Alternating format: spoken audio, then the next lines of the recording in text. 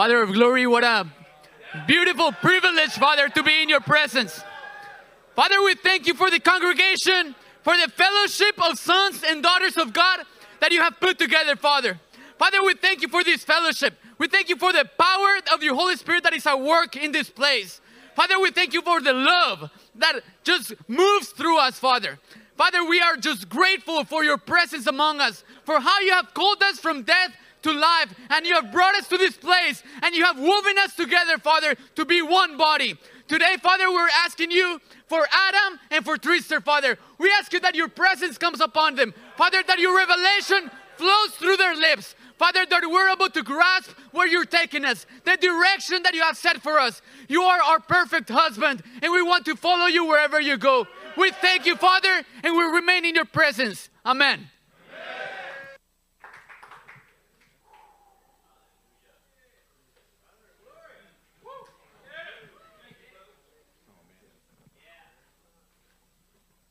Oh, you guys ready?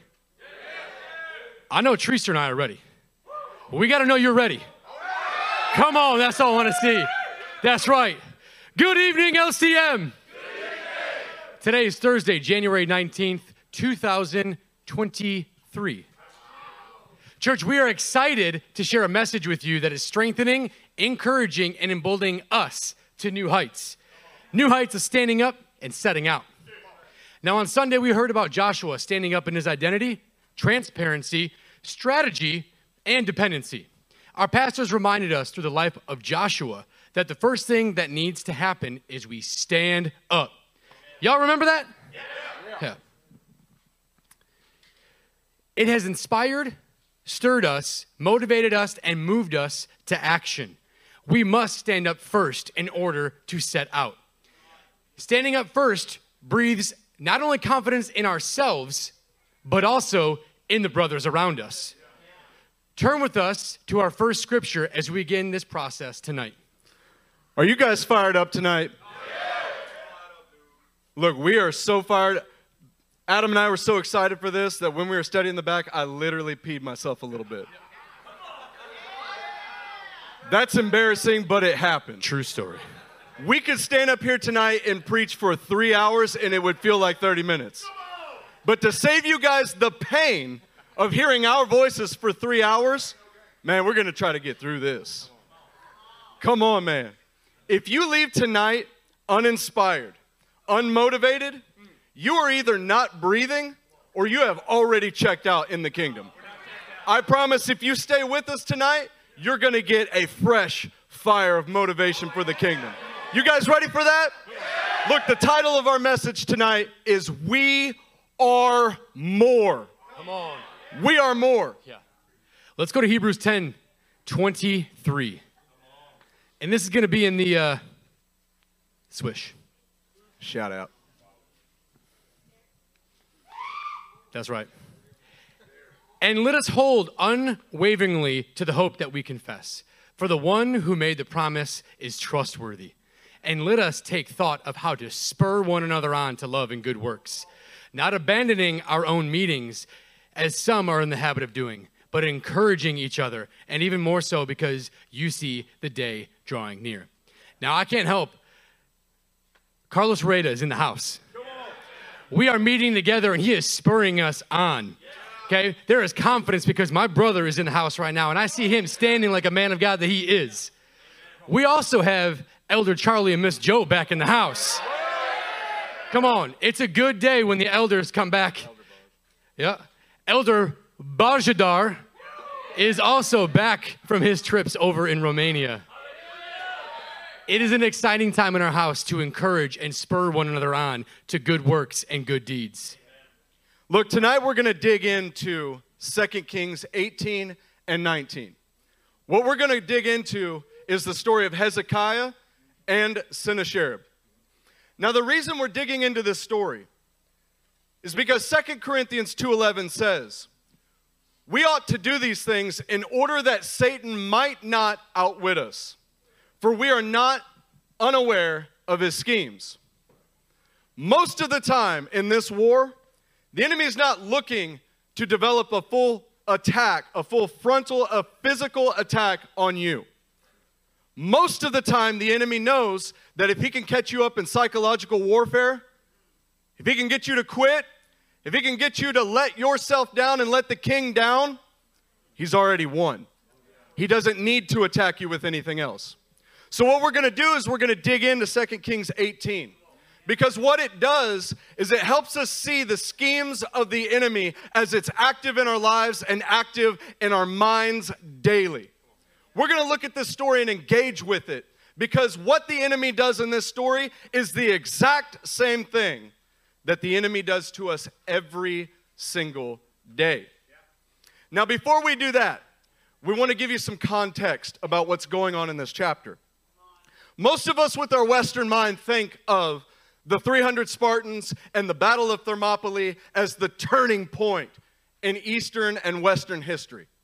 Most of us would tend to think that battles like the Battle of the Bulge in World War II, where the 101st Airborne was surrounded by several panzer divisions and they survived, as a turning point in history. What most fail to recognize is that what we are going to read tonight is probably the most pivotal turning point in all of history. What has happened is the Assyrian army, the mightiest army that has ever been, has destroyed literally every other foreign power that has stood in their way. They have already crushed Israel, the northern kingdom. They have already begun to invade Judah. And only Jerusalem stands. Only the city of Jerusalem lasts. They are the last ones. And you know what happens? They're outnumbered probably 20-1. You know what happens if the Jews in Jerusalem lose? It has ramifications for the entire course of human history. If the Jews lose this battle, there is no Judaism. They all get wiped out. If there is no Judaism, there is no Jewish Messiah to be born. If there is no Jewish Messiah, there is no gospel that goes around the world. Think about that in a world of Islam, rising up in the 600s AD. If there is no Christianity, there is no Protestant Reformation. If there's no Protestant Reformation, there is no America, there is no West as we know it. So this battle has the highest stakes that could ever be imagined in human history. Imagine that kind of pressure. I know that you can imagine that kind of pressure because oftentimes we find ourselves in a hard work situation and we literally think we're going to die. Use a Calvé Comer on that. This is 1,000 times more pressure. To give you some backdrop, 2 Kings 18:5 says that Hezekiah was a man that trusted in the Lord, the God of Israel. There was no one like him among all the kings of Judah, either before him or after him. So what we're talking about is not a man who's lost. We're not talking about a man who's half-hearted or half-devoted. We're talking about a man that trusted in the Lord. And this man is going to face some of the most sinister, some of the most demonic and demoralizing attacks that has ever been faced. 2 Kings 18:13 also gives us some context. In 2 Kings 18:13, it tells us that even though Hezekiah was a man that trusted in the Lord with all of his heart, Assyria is a problem, and he bends to actually paying tribute to the king of Assyria. This is a man that trusted in God, but he's in a position where he is actually giving himself over as a servant to a foreign power. You need to know that because it sets up what happens next. You see, when you give yourself over to a foreign power in any capacity in your life, it opens the door for all kinds of demonic attacks.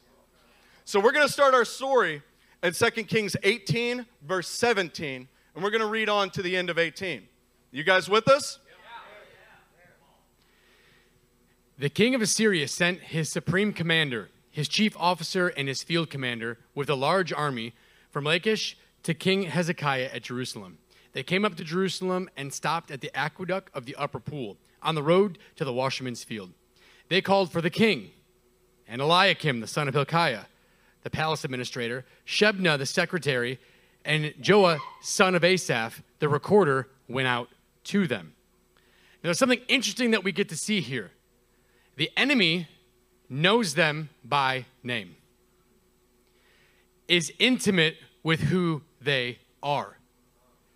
Imagine how close you got to be to know someone's name from a different land. Imagine the closeness of knowing that. That is what the enemy knows about us, knows about things that we do, what we say, how we interact with other people, is aware and knows about our intimate personality, our intimate traits, right? The devil's a roaring lion looking for someone to devour. He is out and about in a very real, present state. You see, the enemy knows you by name as well. He watches everything that you do. He knows the things that you say. He knows the thing that you talk about. He is a smart enemy, and he is not unintelligent. Your enemy, the devil and Satan, knows exactly what to put before you. He knows exactly if he can get you to think this, it might get you to fail. Let's pick up in verse 19. The field commander, this is the Assyrian commander, said to them, "Tell Hezekiah, this is what the great king of Assyria says. On what are you basing this confidence of yours?" This is the number one question that the enemy asks every single time. This is the number one point of attack that the enemy always tries to attack you with. What is the basis of this confidence that you have? Your confidence is the number one thing that the enemy starts to attack first. The number one strategy of Satan is to wither your confidence. On what basis do you have confidence in what is going on in this church? On what basis do you have confidence in what's going on in your family? On what basis do you have confidence to keep going and persevering until you see the work done and see the work finished? Yeah, in this house, we are built upon a firm foundation. We know that. There's a rock upon which our church sits, and we stand upon, and what we know, what we've been taught, what we hold so dear to us, that is that firm foundation. But what about when it's not? What about when that confidence starts to drift a little bit? We start to waver in some of our thoughts. That's more like that's more like sifting sand underneath our feet. Okay? To give you guys some context and clarity of where our confidence lies versus when we are unconfident. That sand beneath our feet isn't so sturdy. We're not so sure about what we're doing anymore. See, that's why you might be able to go to bed one night and feel like you've really done something in the kingdom, like it was an awesome day. I witnessed to this person. I pastored my wife. And then you wake up the next morning and you're not quite sure. You have this weird feeling like everything's going to fade and crumble. It's because you don't realize the number one thing the enemy is trying to crush is your confidence. That is the one thing he's after. So verse 20, you say you have strategy and military strength, but you speak only empty words. On whom are you depending that you rebel against me? How about all these, the scriptures that we stand on? We have these awesome things called stones. We do. What about our mezuzah? Huh? There's some fiery men and women of God in here that I know stand up strong in their mezuzah. What about your family banner? Your remembers? What happens when you have an enemy that talks to you about those being empty promises? What happens when they're just fancy ideas and they have never worked or never will at all? It's a lie, but wrestle with that. Wrestle with that thought. Yeah, you see, it's easy to say that it's a lie now. But how many times have you been asking yourself, man, is my mezuzah really working? Is my mezuzah, is it even God-inspired? See, the enemy wants you to believe that the things that you've said, that you are standing on, is just empty words. He wants you to believe you said it in boldness. You came down here and prayed it. You came down here and confirmed it with the pastors and elders, but that was just a lie. It's just empty words coming out of your mouth. It will never happen. It will never work. It has never worked, and it will never work. Take a look at the next attack of the enemy in verse 21. Look now, you are depending on Egypt, that splintered reed of a staff.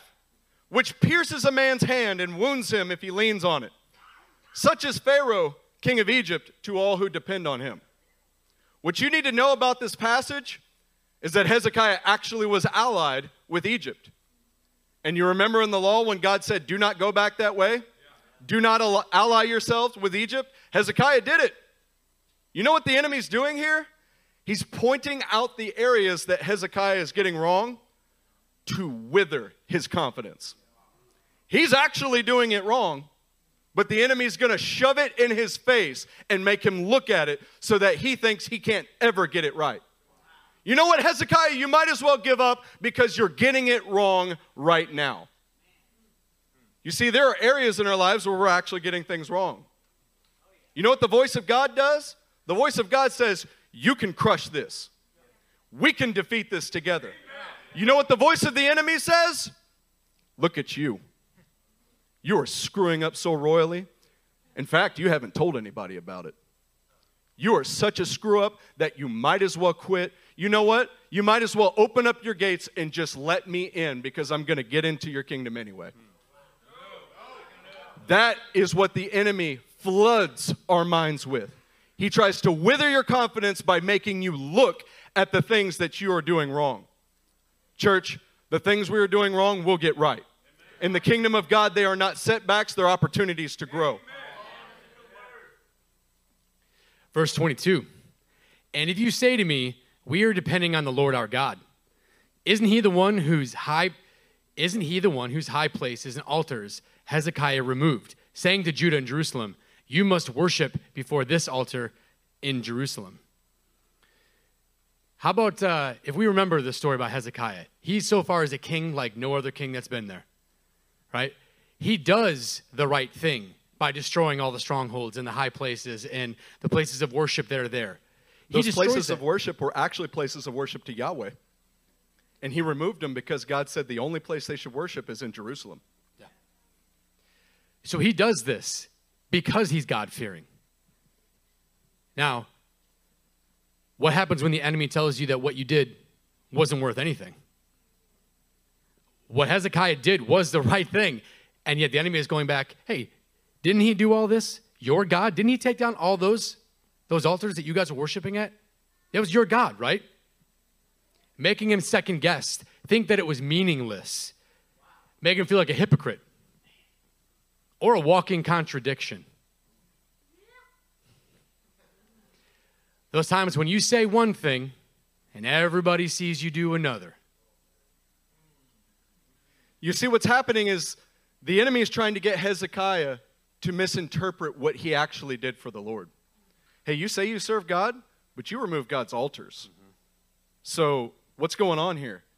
You say one thing, you do one thing, you're just a hypocrite. You're just a big, fat hypocrite that nobody will ever follow. You're a walking contradiction that nobody will be able to look up to. That's what the enemy's saying to Hezekiah right now. That's what he's saying to the people, and that's what the enemy loves to throw in our faces. You're saying one thing with your mouth. You're teaching other people to do this, but you know that you're doing something else. You're just a hypocrite and you should quit. Hell no, church. Yeah. Not true, church. Verse 23. Come now, make a bargain with my master, the king of Assyria. I will give you 2,000 horses if you could put riders on them. How can you repulse one officer of the least of my master's officials, even though you are depending on Egypt for chariots and horsemen? Furthermore, have I come to attack and destroy this place without word from the Lord? The Lord himself told me to march against this country and destroy it. You see, it's bad enough that the enemy wants you to look at your own sin and feel shame for it. It's bad enough that the enemy wants to make you feel like a hypocrite and you will never actually grow. It's bad enough that the enemy wants you to misinterpret the things you did for the Lord.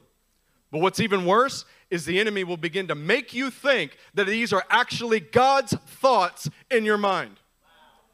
To make you actually believe, you know, this is how God feels about me. I must be a pretty screwed up Christian that God thinks about me this way. But you know where you didn't get that? The Word of God. You know where you didn't get that? From your pastors. You didn't get that from your brothers. These are lies from the enemy that he is trying to set himself up, masquerade as an angel of light to get you to believe that all of these lies in your mind are actually God's thoughts. And it couldn't be any further from the truth. Verse 26, Then Eliakim, son of Hilkiah, and Shebna and Joah said to the field commander, Please speak to your servants in Aramaic, since we understand it. Don't speak to us in Hebrew, in the hearing of the people on the wall.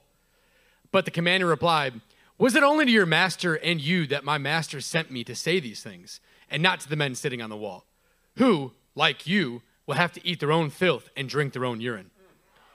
Then the commander stood and called out in Hebrew, Hear the word of the great king, the king of Assyria. This is what the king says. Do not let Hezekiah deceive you. He cannot deliver you from my hand. How about when the enemy uses holy language to destroy you, to break your confidence in your will? A weapon of truth as a weapon of a lie.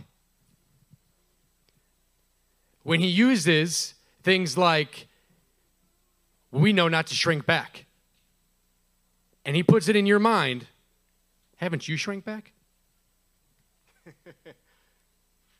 Haven't you shrank back in a situation when you knew you weren't supposed to? Well, the word says this. What's happening? You see, it's not all that unfamiliar.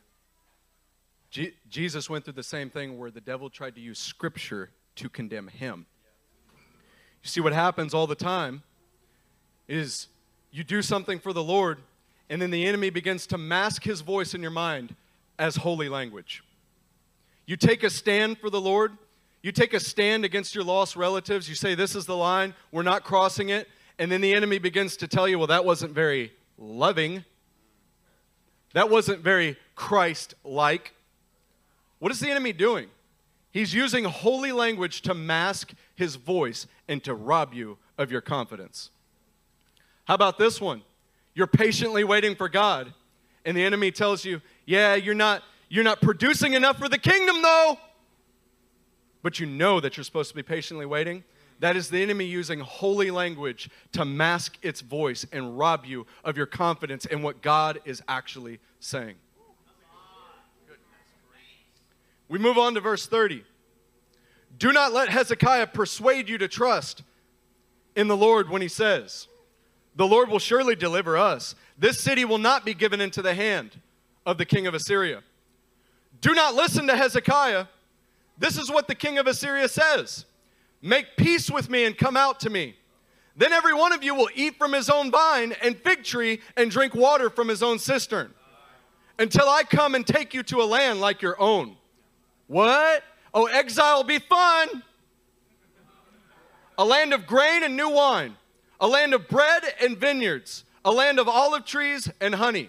Hey, by the way, the word says where they're already dwelling is that. Choose life and not death. Who else do you know said that? God. But this Assyrian is saying, choose life and not death. Do not listen to Hezekiah, for he is misleading you when he says, the Lord will deliver us. You see, this is another attack of the enemy that all of us are prone to and we don't recognize. Hey, if you just give up, you'll be way more comfortable. If you just stop trying, man, you'll be way more at ease. If you just don't try at all, it won't be that hard.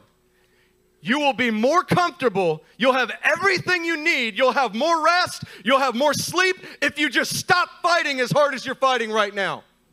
If you just sit down on that couch and take more snacks to the face, you'll feel better about yourself. No, Snacks of Satan. Don't try to make shalom in your home. Your wife will never listen to you. She'll just rebel. Yeah. You won't be able to pastor your wife. You won't be able to lead her. You won't be able to direct her and guide her in everything that she's called to do. You might as well just sit down and take it easy. No, don't discipline your kids. They'll hate you for it. See, the enemy loves to throw comfort your way and tempt you with it to get you to stop trying. If you don't try, it'll just be easier. So just don't. Come with me. Well, I'll give you everything that you need. I'll give you a little bit more sleep.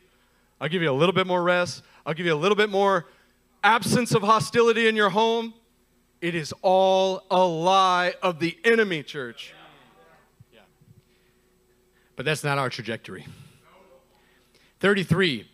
Has the God of any nation ever delivered his land from the hand of the king of Assyria?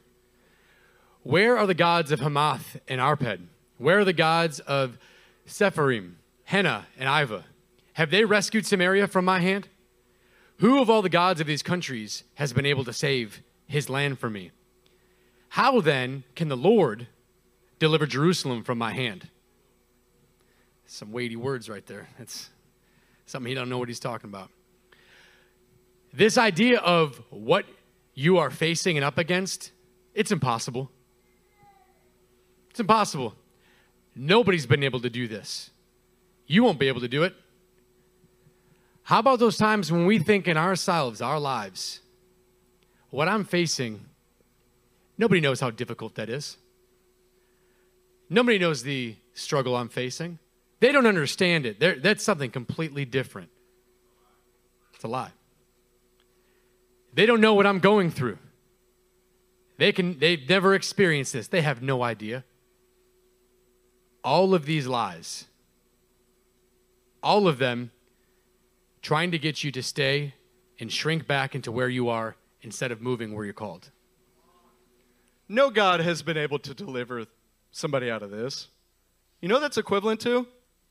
What I'm struggling with, nobody's ever done what I've done.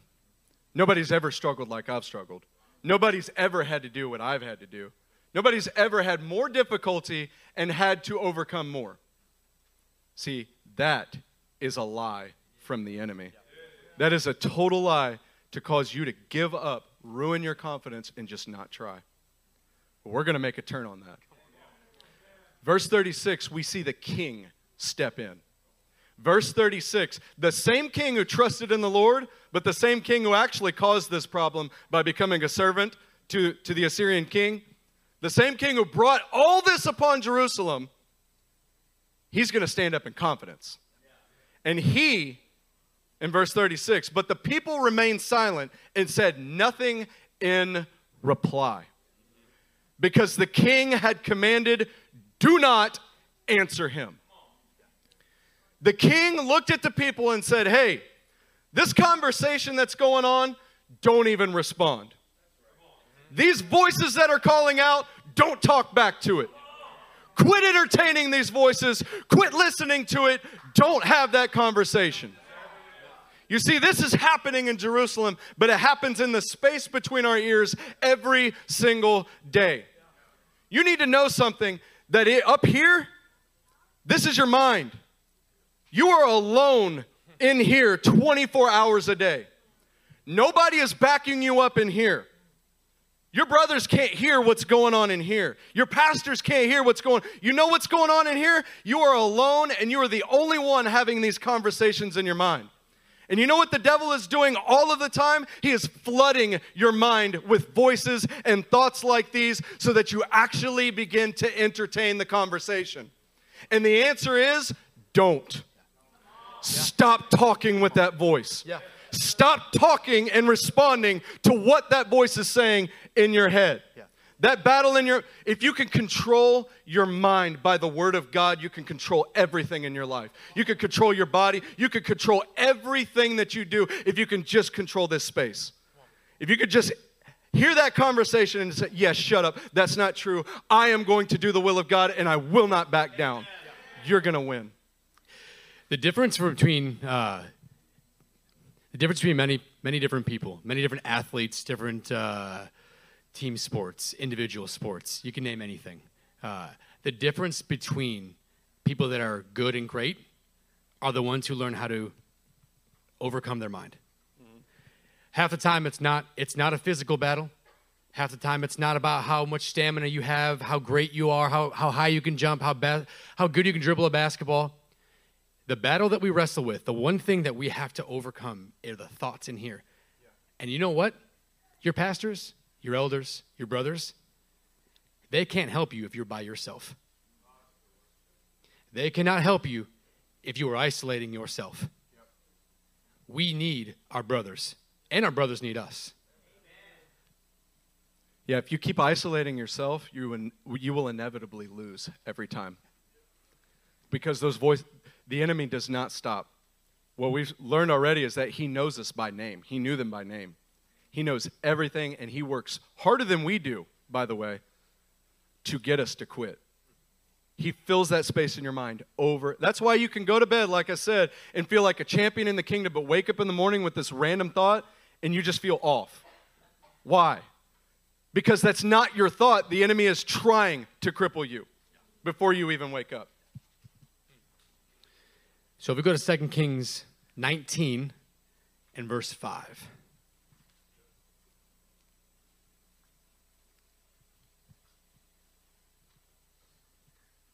When King Hezekiah's officials came to Isaiah, Isaiah said to them, "Tell your master, this is what the Lord says.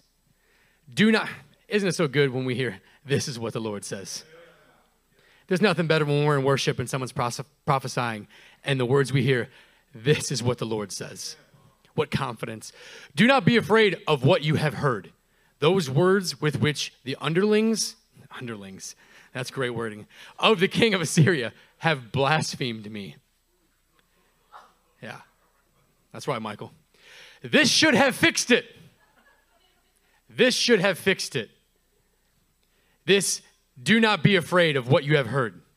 God said this because he knew what was going to be happening. Why would he say, don't be afraid, if there wasn't a situation coming up that we are going to be afraid of? Okay? Don't be afraid means something terrifying is coming. And he's giving them this confidence and reassurance before that even goes to happen. Yeah, if you ever hear don't be afraid, you know it's coming. And here's what's coming in 2 Kings 19. If you skip to 19, verse 9, we're going to read through 13. Now Sennacherib received a report that Tirhakah, the Cushite king of Egypt, was marching out to fight against him. So he again sent messengers to Hezekiah with this word. Now, what is going on? The Assyrian king is in Judah, and he is trying to besiege Jerusalem. But while he's doing that, another king from Egypt comes to attack him. He is now in a moment where he's like, wow, I am very far from my homeland. My resources are stretched out. I am here to besiege a city. Now I'm getting attacked from another side. And this is what he does. Say to Hezekiah, king of Judah, don't let the God you depend on deceive you when he says, Jerusalem will not be handed over to the king of Assyria. Surely you have heard what the kings of Assyria have done to all the countries, destroying them completely. And will you be delivered? Did the gods of the nations that were destroyed by my forefathers deliver them? The gods of Gozan, Haran, Rezeph, and the people of Eden who are in Tel Assar? Where is the king of Hamath, the king of Arpad, the king of the city of Sepharvaim, or of Hena, or Eva? What is going on here is that the enemy knows that he's going to lose. The enemy knows that it's over for him. He is about to get attacked from another army, and he is in a foreign land. This is the point where the enemy has nothing to lose now. And this is when he is the most relentless. He knows his defeat is near, so he is kicking this attack into overdrive. Do you know that this is the worst kind of enemy, church? An enemy with nothing to lose? See, this is exactly the devil's position with you, church. He knows his time is short. He knows he's going to lose. He knows the end of the book. And so what is he trying to do? He is trying as hard as he can to be the most relentless he can and take whoever he can with him. He is trying with everything to just get some of the faithful to throw in the towel. He is an enemy that has nothing to lose. That is why when what is going on right now in Eastern Europe with our church, what is going on there is a breakthrough in the kingdom, and we see difficulties and hardships here. It's because the enemy knows he's losing, and he's going to try everything he can to wither our confidence. But guess what? He knows he's about to lose. Let's go to 2 Kings 19 and verse 20.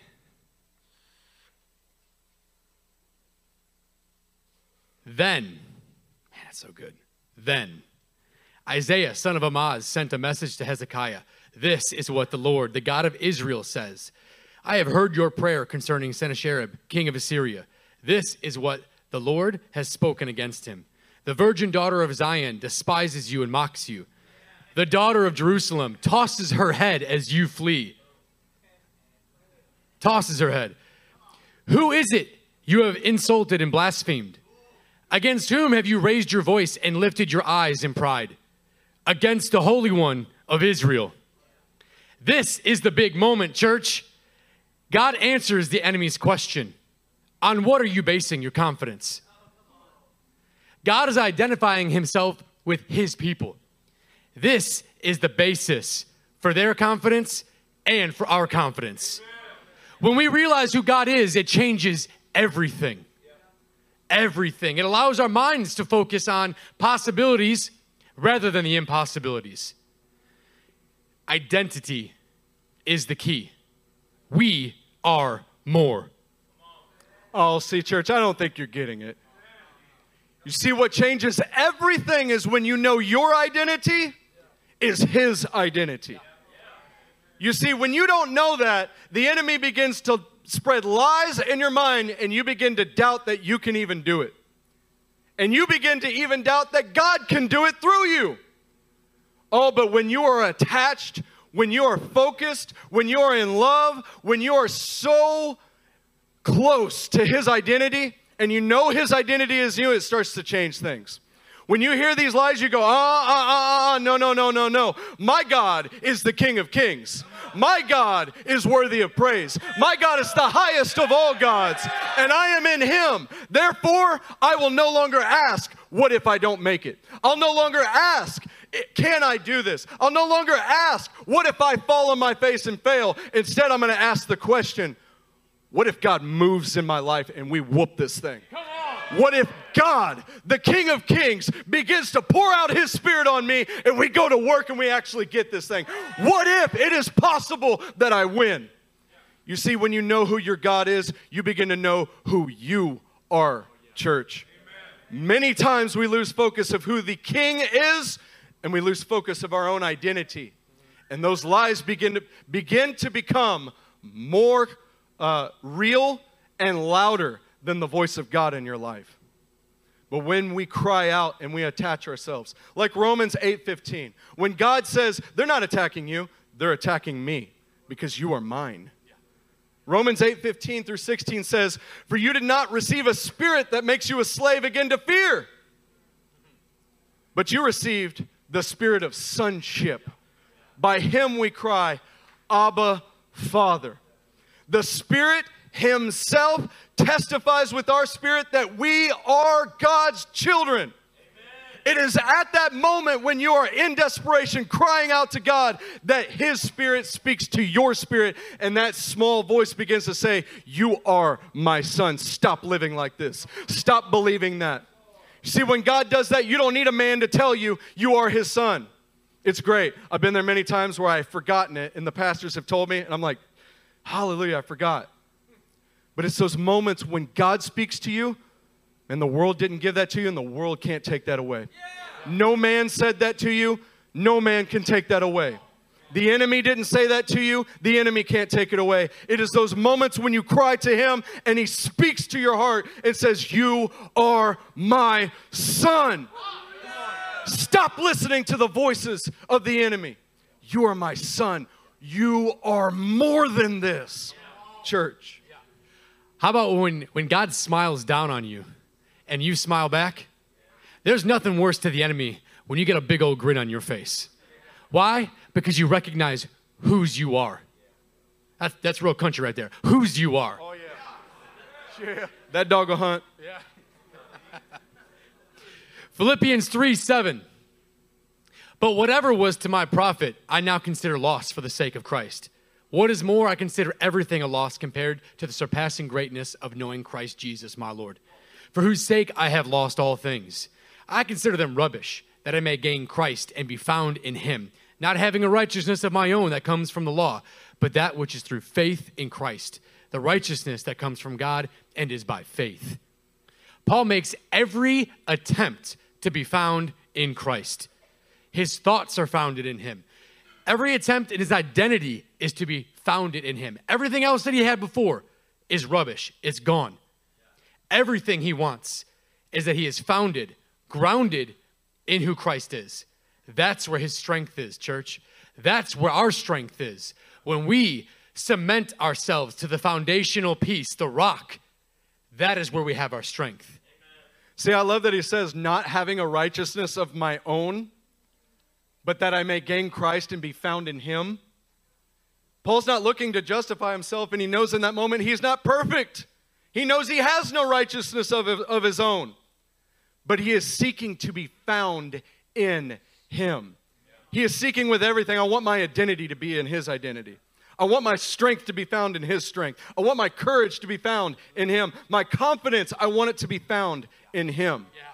See, that is the mark of a man who knows this battle well and is seeking to fight with everything that he has to find his identity in the Lord. And I want to say, the man who seeks that with that desperation, you will find your identity in the Lord. Yeah. You will find it. God will speak to you. Psalm 27, verse 1 through 3 says, "The Lord is my light and my salvation. Whom shall I fear? The Lord is the stronghold of my life. Of whom shall I be afraid? When evil men advance against me to devour my flesh, when my enemies and my foes attack me, in my flesh, in my mind, they will stumble and fall. Though an army besiege me, my heart will not fear. Though war break out against me, even then I will be confident." You see what's going on in this passage? We found a note in the NET. It led us to the Hebrew words, the Hebrew verbs. These Hebrew verbs are all in past tense in this passage. So when it says, when evil men advance against me, David's really saying when evil men advanced against me. When my enemies and my foes attacked me, they stumbled and fell. What David is doing here is he's reflecting, probably on 1 Samuel 17 and Goliath. Though an army come against me, they stumbled and fell. What he is doing is in the midst of difficulty, he's looking back and seeing what God has already done in his life, what God has already conquered, and that is allowing him to know that he can be confident in the darkness he's sitting in now. God did it before, and he will do it again. See, that's that place you go to in your mind where you remember God showed up. He revealed his identity to me. He spoke. Whatever I'm going through right now, I know what God did in my heart. I know what he did in 2008. Nobody could take that away. I saw the power with which God moved on my heart, and I know that he can do it again. I'm struggling with this offense, whatever, but I know God can change it in my heart. Man, this is like doing your remembers. Man, I remember when I cried because groceries came through the threshold of of our house because we had nothing. Man, I remember when I was sitting with my wife and we thought our 1-week-old daughter was going to die. And we looked at each other and we said, you know what? Whether she dies or not, we are going to give glory to God and we're not going to fear and we're going to keep moving. And God healed her. Man, I remember when I felt so helpless and alone, and then God gave me a team. I remember struggling, not thinking I would ever make it anywhere in the kingdom. People told me that I would never amount to anything, and look what God has done. See, it's that part of you. When you are struggling with something that feels so real, it feels like it has never been this difficult. It's that moment when you look back and say, no, God did this. Man, he did this. Man, I remember when he showed off, and in fact, he revealed to me a piece of his character, a piece of his identity, and I took that with me, and it formed me, and God's going to crush this thing right now. So when that conversation goes off in your head, man, you go to that place and go, nah, I remember I survived all that stuff. I'm going to survive this now and then. Oh, man. All right, let's go to Judges 15, verse 16.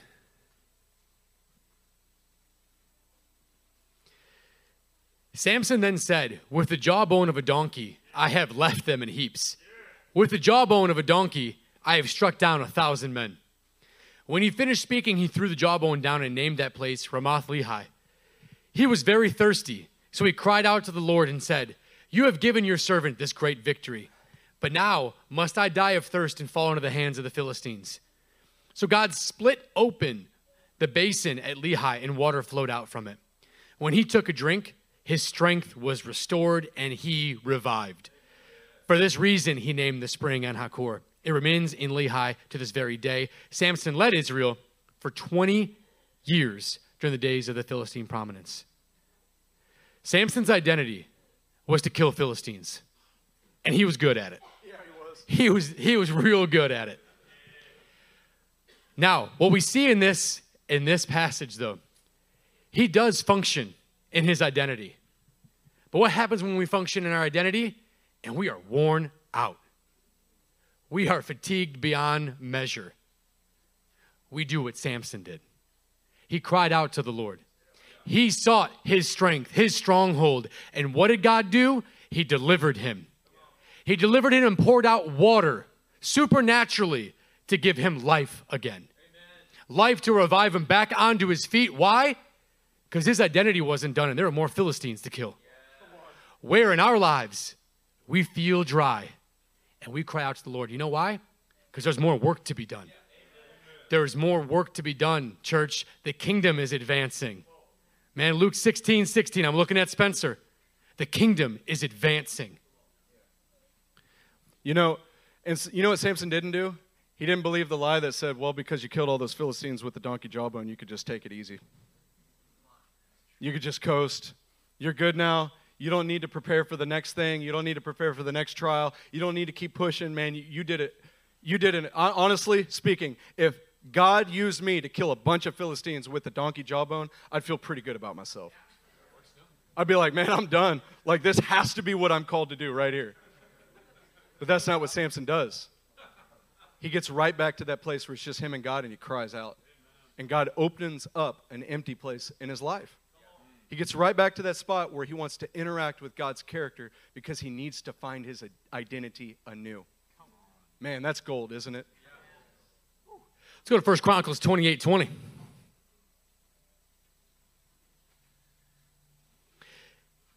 David also said to Solomon, his son, be strong and courageous and do the work. Do not be afraid or discouraged, for the Lord God, my God, is with you. He will not fail you or forsake you until all the work for the service of the temple of the Lord is finished.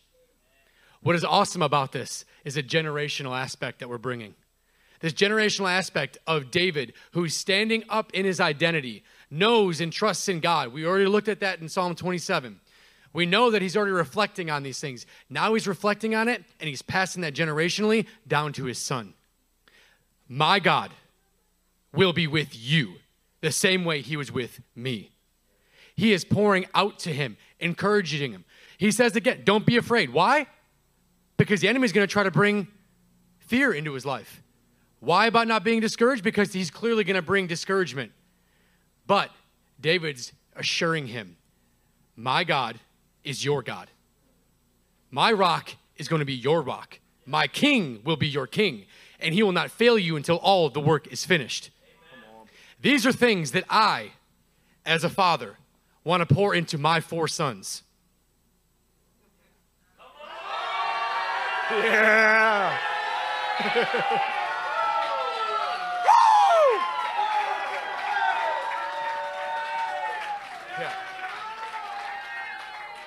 That's right. Come on. The kingdom is advancing. So what's so awesome that we're seeing in this passage, and it's all of our goals, is God has called us to be confident. We know the basis of our confidence. And what David is doing is he had a life both of victory and failure. But David knew that he gave it everything that he had, and he fought time and time with the enemy. And David found the basis of his confidence in God, and he went to war against the enemy. He ended his life in confidence and victory, overcoming the voices in his mind. And now he's leaving that legacy for his sons. You say, that's the goal in this church. That's the goal in this body, for all of us to leave a legacy of our sons of victory. What do you think it does to your sons when they see you lacking in confidence? What do you think it does to your sons when they see you give up? They will develop a habit of giving up.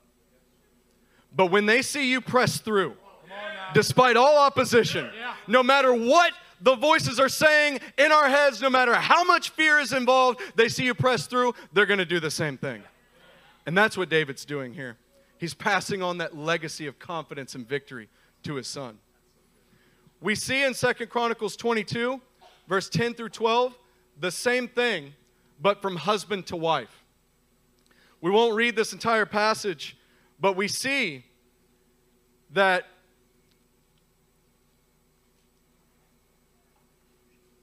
Jehosheba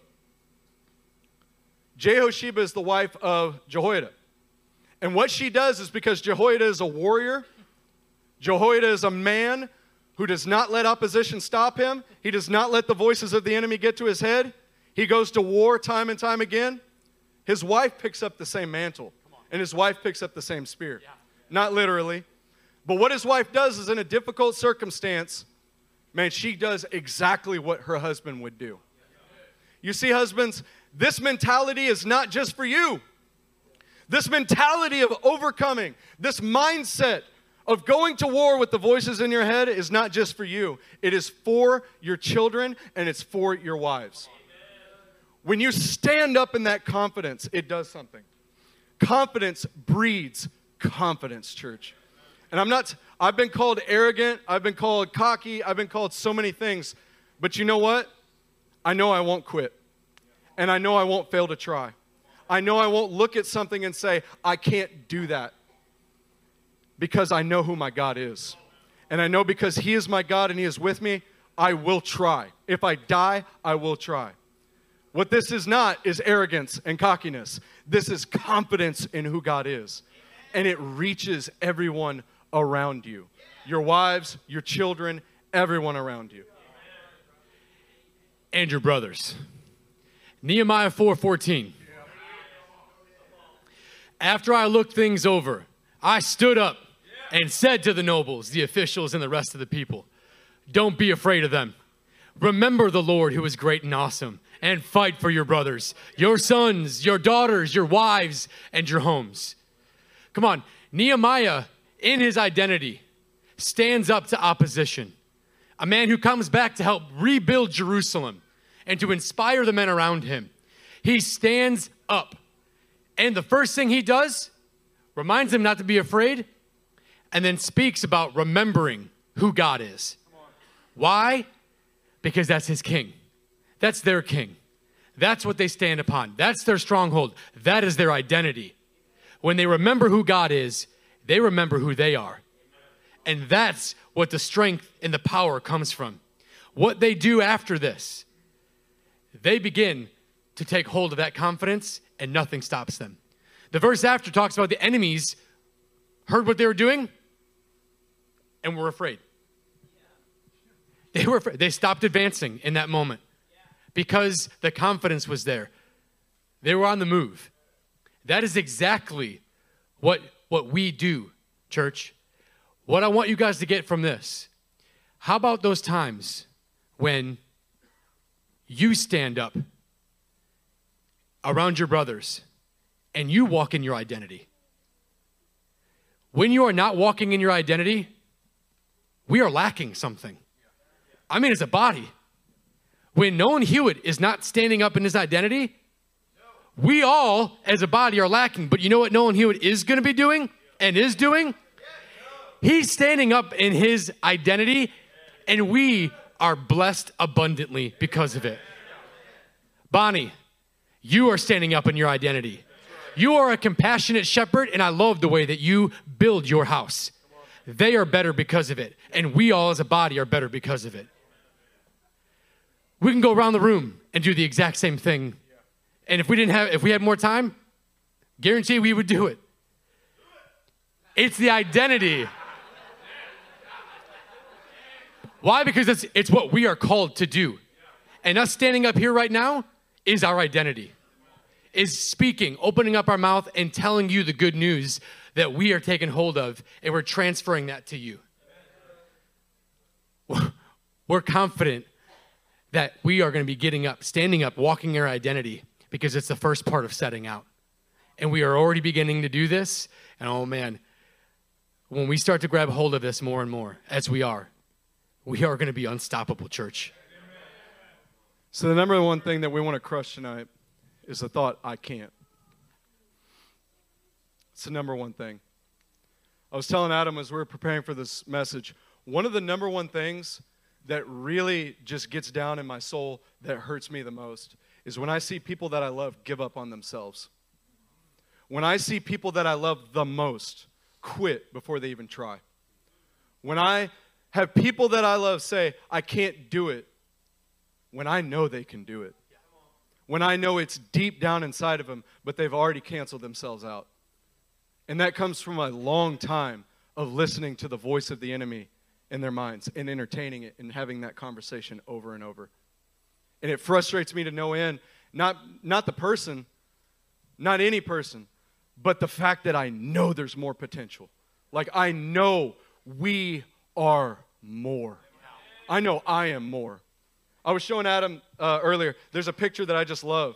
It's a statue where there is a really fat man. A really fat man, like from the feet up. And the top half is a ripped, chiseled dude. And what he's doing is, like, the ripped, chiseled dude is inside the fat guy, and he's chiseling away at the fat guy underneath him. See, that inspires me.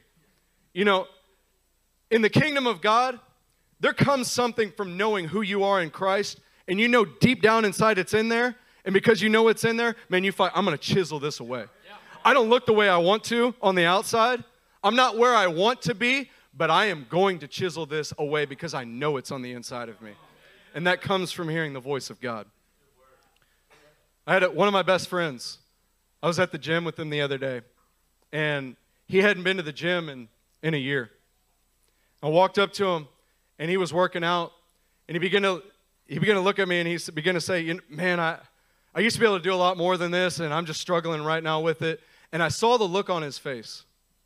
I saw the look on his face. I saw the embarrassment that he had, knowing that he was struggling with something that was lesser than what he used to conquer.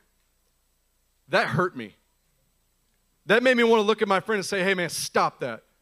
Quit thinking about my friend like that, man. Quit thinking about my brother like that. It doesn't matter what you're doing right now. You are here at the gym. You know how many people are not? But you are here. I know that's just the gym. But we got to start thinking of ourselves like that, church.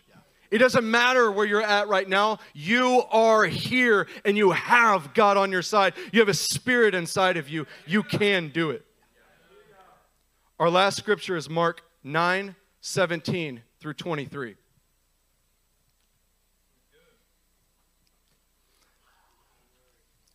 A man in the crowd answered, "Teacher, I brought you my son, who is possessed by a spirit that has robbed him of speech." Listen to this man for a second. I'm being robbed. My family's being robbed. My kids are being robbed. And I can't do anything about it. Verse 18, whenever it seizes him, it throws him to the ground. He foams at the mouth, gnashes his teeth, and becomes rigid. I asked your disciples to drive out the spirit, but they could not. Could you imagine being in that position? Man, I brought it. We prayed about it, and nothing is changing. Man, I've asked the Lord to change me, and nothing is changing. Then Jesus responds, "O unbelieving generation." Jesus replied, "How long shall I stay with you? How long shall I put up with you? Bring the boy to me." Notice Jesus is not mad at the man. Jesus is upset at the fact of his disbelief. So they brought him. When the spirit saw Jesus, it immediately threw the boy into a convulsion. He fell to the ground and rolled around, foaming at the mouth.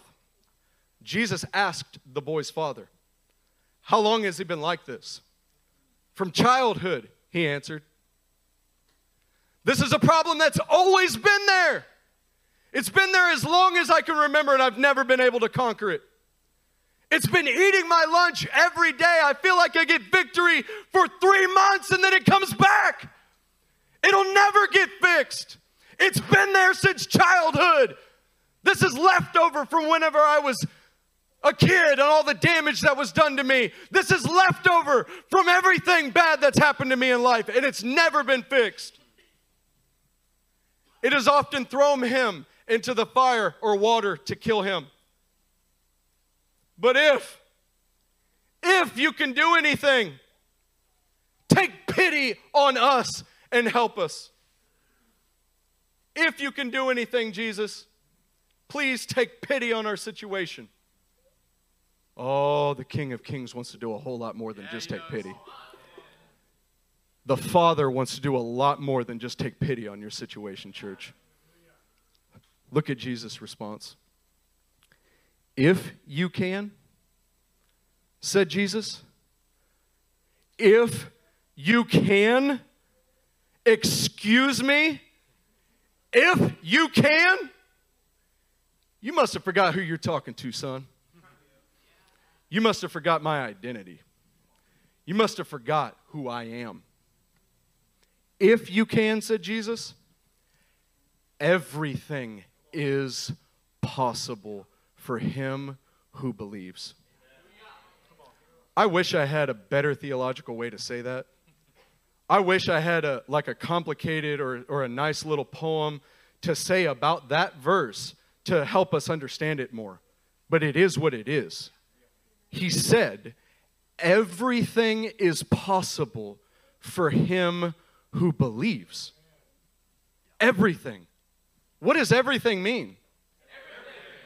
Everything is possible. You can be free. You can start doing that new thing that you thought you couldn't do. You realize that every new thing that somebody's ever been done, they haven't done before? Did Charles Edison invent the light bulb before he invented the light bulb? No. It's all new. We're all trying new things. Everything is possible in the kingdom of God for those who believe. Believe in what? Believe who your God is. Believe that he's with you. Believe that he's placed you here. Believe that he's given you something, that he has created you and formed you fearfully in the womb, and that he's put his spirit inside of you, not around you, inside of you. Everything is possible for him who believes. You see, I don't know what this man's name is. In fact, I actually do. I know who this guy is. I know who this guy is in this passage. This guy is Justin Treaster. Because he's saying to Jesus, if you can do anything, which is basically saying, I don't think you can do it. I don't think you can do this. What I'm seeing now is way more impossible than what I think you can do. Which is, in fact, him saying, I don't think I can do this. I don't think anybody could do this. You see, this man has an I can't attitude. That's me. This man has lost the knowledge of who Jesus is, or never had it, and he cannot wrap his mind around what Jesus can do, what him and Jesus can accomplish. See, I'm that man. I am the man. Said things like, I can't be good enough. I can't be good enough to reach, to gain, to inherit everything God has said. I can't do enough. I've said that. I can't do enough to bring this about. I can't get holy enough. I can't reach where I want to be. I don't have enough energy. I don't have enough energy to do what God's calling me to do. I don't have enough sleep. I don't have enough rest. I just feel tired all the time. I don't have enough time. I don't have enough free time. I don't have enough free time to pastor my kids and my wife and show up at the meetings and be discipled and actually engage and teach foundation, all this stuff to go to work. I don't have enough free time. I'm not good at studying the Word. I'm just not like Wade. I can't do it. I'll never be able to pray like I want to. I've tried, I can't. I'll never be a good enough husband. Seems like I keep messing it up. I will never be a good enough husband for my wife. I will never raise kids who are better than me. I keep trying with whatever limited capacity I have, and they keep sinning. I'll never raise kids who are better than me. In fact, what the pastors are doing is an anomaly. I can't do it. I don't have all the answers I need. When people ask questions about their life, I don't have it. I don't have the finances I need to accomplish God's will. Everyone thinks I'm a failure. Why is it always difficult and never easy? How about this one? I'm too old to do this. I am too old. I'm gone. I'm checking out. I can't do this. I will never reach where I'm going. I can't be like the pastors. In fact, everybody must think I'm an idiot. You know, men, it's not just you. The ladies, my kids will never grow into godliness. I will never be able to please my husband. I'll never find a husband. I'll never be married. Nobody sees the efforts that I put in. Nobody sees how hard I work. Everyone thinks I'm terrible. And they only see the bad things inside of me, even when I'm trying not to reveal it. I can't be like Miss Cass, Miss Christy, Miss Jen, Natalie Aragina, Miss Joe. I can't be like Joy Dang. I can't be like Sam, Sasha, or Hannah. It's just not possible for me. All of those thoughts are thoughts from the enemy. But when I ask you this question, who told you that? Who told you that you can't do these things? Who told you that you can't study the word like the pastors? Who put that in your mind? Who lied to you and said that you can't be like the pastors, that your kids will never grow and be godly? Who told you that, church? It wasn't God. It wasn't your pastors. It wasn't your brother. Who told you that? You know who told you that? You told you that. You have been lying to yourself and telling you you can't do it. And that's why you quit before you even try. You have been telling yourself and lying to yourself, and that's why we don't see the results that we want. Because we listen to that voice that comes from the enemy, and we begin to accept it as our own voice. We begin to actually think that it's God's voice, it's my voice, I should be thinking this. You know, it's just true, I'm just not going to try.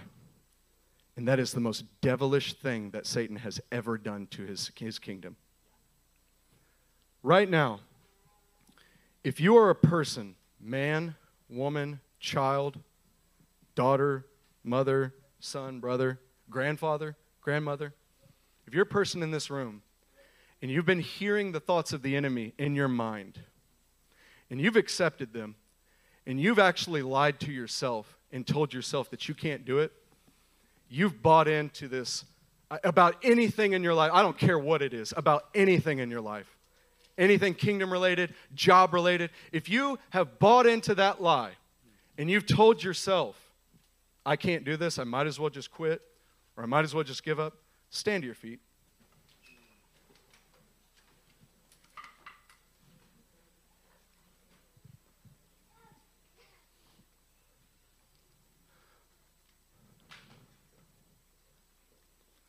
Just about all of us. I'm standing too. What you need to know right now is you're a victor. You standing up is not an embarrassment. You standing up right now is one of the strongest things that you can ever do in the kingdom, and it's acknowledged this has been happening. It's acknowledged that I've been buying into this lie. If you've ever felt embarrassed about your performance, it's because you bought into the lie already. You are allowing the devil to lie to you, and you start lying to yourself. You are the victor right now because right now you're standing to your feet in acknowledgement and you're saying, now I can make the change. If you're standing, let's come to this altar. And what we're going to do is we're going to do what Romans 8 says. The fix is allowing God to speak to you his identity. Allowing God to speak to you your identity, because your identity is in him. Allowing God to testify to your spirit that you are a son. Allowing God and actually believing, I am more than this. I will not settle for low living. That's in our creed. I will not settle for low living because I am a son of God. I will not give up. I will not quit. I will not make excuses. I will not let myself, the kingdom, down by giving up before it's too early. I will not make up things that, oh, well, God didn't tell me to do this, when in fact you said God told you to do this just because it got hard. Now you're saying he didn't. Instead, what happens is we're going to ask God for him to breathe on us. We're going to ask God to speak to our hearts. We're going to ask for that voice of God to come into our hearts and minds, for him to flood our hearts and reveal to us the son that we are and the Father that we serve. Because that will change it. Amen? Heavenly Father, Lord, we ask that you would pour out revival in our hearts, Lord God. Lord, who you are. Lord, let us remember all of the wonderful things that you have already done, what we know you will do because you're a good Father to us. Lord God, revive in us who we are because of who you are. Lord, we cry out to you, Abba Father. We are your sons. We are your children. Lord, stir in our hearts again, Lord God. Bring us back to life in confidence and assurance, Lord, of what you've called us to do. We find our identity in you, mighty King, and nothing else. We will not waver. We will stand firm on the foundation that you have set us on. We love you, mighty King.